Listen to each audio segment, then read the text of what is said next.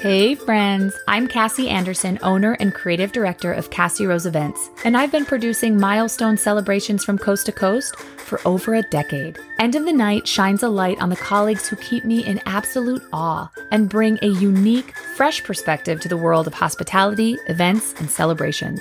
Today, I am thrilled to be sharing the mic with my friend Carl Ray, a standout makeup artist who's been perfecting the looks of celebrities and iconic women like former First Lady Michelle Obama for years. Carl shares his perspective on why less is more when it comes to makeup and the evolving trends in bridal beauty. And for those of us in need of a little pick-me-up, Carl shares his must-have skincare regimen and beauty favorites over on the blog. You can even take a virtual makeup lesson online. Talk about an absolute dream. I would love to hear how you first got into the makeup scene. Was it something that you always loved to do, or did you sort of fall into it? Both. I learned my love or my passion for makeup when I was 14. My parents were going through a divorce, and I'd watch my mother doing her makeup, and I thought I could do a better job. I asked her if I could help her. And don't ask me why. And she obliged. And the next thing I know, as any great mother would. I mean, and going out in public, I was like, oh my gosh.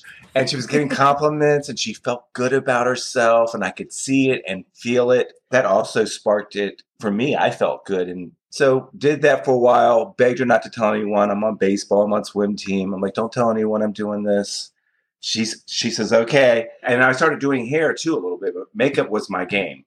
So moved to Washington, D.C. There was a store called Blue Mercury. No, then it was FX. It is now Blue Mercury, and they're all over the United States. Yep. I worked there, and they had makeup, they had soaps, they had perfumes, they had skincare, they had just all types of little luxe things. And I was always at the makeup counter. I couldn't stay away from the makeup counter. When clients came, they're like, we have more products than makeup. I wanted to do their makeup. I wanted to be around the makeup. That just felt so good. So they made a position for me as the resident makeup artist at FX. And I started to build my clientele and my reputation to where I got an article written about me in the Washingtonian by the editor. And she had a wedding. And she wrote a story about her experience getting married. And she put me in her experience and a picture of me doing her makeup. That was the first time I'd ever seen or done anything like that. That was in like 1998. And I ripped it out and I'm like, what do I do with this? I'm just so happy about Frame it. Like, what do I do? So Frame it, put it on the mantle. I got on my scooter, my Vespa, and I went down to the Four Seasons Hotel and asked them if they had a makeup artist. They said, we don't have a makeup artist. We sat down, we had tea. And by the time we were done, they had hired me to be the resident makeup artist. Wow. And I was there for 16 years. Oh my gosh. So that's how it kind of started, how I got into the game. Before you moved to DC when you were 14, you kind of lived all over the world. I did. How do you think that experience has shaped your perception of beauty and what beauty means? I think that shapes it in the sense that it's given me the opportunity to see other cultures and ways of life and what beauty is in different areas of the world. I lived in Italy, I lived in Morocco, and I lived in Puerto Rico. I can remember in Italy, like colored lips. And I can remember in Morocco, lots of eyeliner and liners. And I can remember in Puerto Rico, like sheer and just pretty. And, special occasions like New Year's or Christmas is a big deal there. You get all made up. But in general, I knew like the natural beauty. Yeah. In the wedding industry in general, I feel like there's been this shift away from not necessarily like these pretentious expectations, but just sort of these preconceived notions of what I'm supposed to look like or what a wedding is supposed to look like. And I've been noticing my clients embracing what they want more, if that makes sense. Yes. And I'm curious if you have seen any shifts in sort of the standards of beauty in the last few years. Sure. I mean, I've seen a shift in dresses. Yeah. People are wearing blush dresses, pink dresses, lavender dresses, whatever color style that makes them happy. That's what I'm getting. Yep. And also your traditional and your classic and all of that. But I feel like it's time to do whatever makes you happy at your wedding. So if that's a fuchsia dress, wear it. But I am a firm believer. I love the glam makeup and I like all things like that. But I'm really about natural makeup, enhancing your inner beauty, being the best version of yourself, and to just to look good and feel really good on your special day. One other question I have for you, in addition to obviously being a master makeup artist in your own right, you also offer a fair amount of educational series and workshops and things like that. Can you tell us a little bit about those? I do. I offer one-on-one makeup lessons. I also offer group lessons, and I do tutorials for groups. And that would be like a live tutorial where I will do makeup and I'll show the brands and the techniques and the tricks and tips I have along the way. So I do offer that service, and it's very popular. What is it about that work that you find fulfilling? Helping women find their inner beauty, to be confident, and to learn to use what they have in their bag and their brushes, and what's the correct application and the right choices and what works for them. Okay, so I will be signing up for that course. As you can see, I can use all the help I can get. Your skin is great. Carl, I'm curious, if you were going to give one piece of advice to brides for their wedding day, what would it be? Enjoy it. Take your time. It happens very fast. Enjoy every second. Relish it. It really does go by fast, doesn't it? And I feel like all that planning, and it just flies by. And we tell them that. And it's funny because from my perspective, I feel like a big part of my job is to try and make as much time as I can for them, right? Like build the timeline appropriately, make sure you have enough time to do X, Y, and Z that needs to happen, but also sort of this downtime too. Yeah. And it just flies. It really does. But I also recommend like a day of, so on that day, if something weird happens or everything doesn't fall into place, it does show or gives you a good idea of how in marriage things happen along the way and how you react. Just let it kind of roll off your back and enjoy your day. And you've planned, you've done the best you can, now enjoy it. Now just be present. Yep, absolutely. Just be present. I feel like the makeup chair is a place where a lot of drama can go down. It could. So I'm curious, in your experience, you don't have to use names, you don't have to get too specific, but... And I won't. Always the professional. I would love to hear about a time when something totally unexpected or like just drama went down, but she's stuck in the chair. Like she can't go anywhere because she's got one lash done, one lash not done. I've got a good one. I've got several. So what I like to do, if the bride is up here in emotion, I go down here, so we meet here. If she's down here, I kind of bring it up, so we meet here. So it's all sort of like this level. But I had a bride and she had a migraine headache. Oh, no. So light was affecting her. Noise was affecting her. Her bridesmaids, her mother were affecting her. So I was like, oh, my goodness. So I took her to the room. We laid her down, dimmed all the lights. I did her makeup to the best of my ability, let her rest, kind of like kept it quiet. She did walk down the aisle, but she didn't do much more. And we redid it again, the makeup and the photography, another day. So she would have that. Oh, my God. But that was sort of a lot going on. A lot of whispering. A lot of it what? A lot of like whispering. And being quiet, Oh, yeah. You know?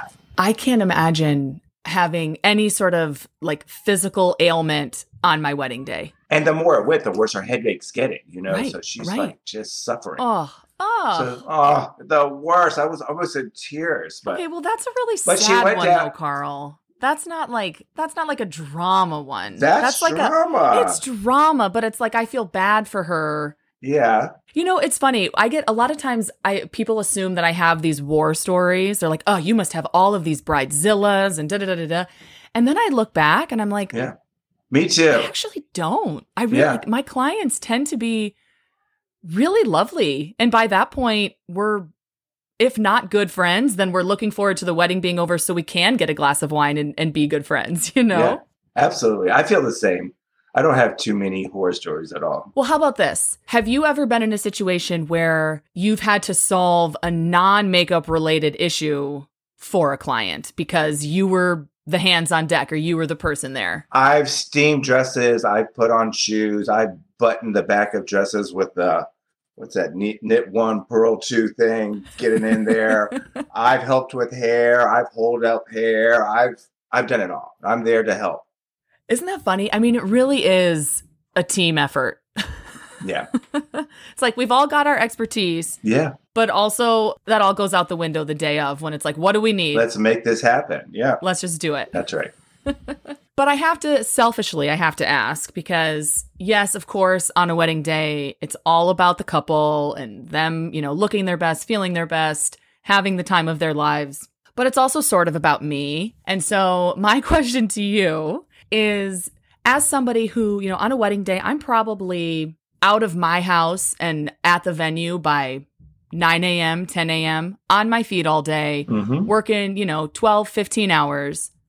What sort of tip might you have for vendors who are on their feet all day, trying not to sweat too much because they still have to look nice? Well, hydrate and keep a smile on your face all day.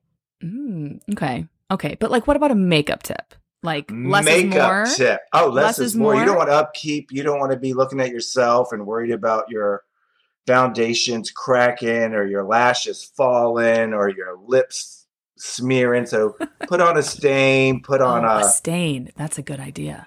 Just keep it simple, pretty, clean, and fresh. Stains stay in place. You don't have to worry. You can do lips. And I like a monochromatic look. That's simple. It's easy. Eyes, lips, and cheeks, all the same. Waterproof mascara, up.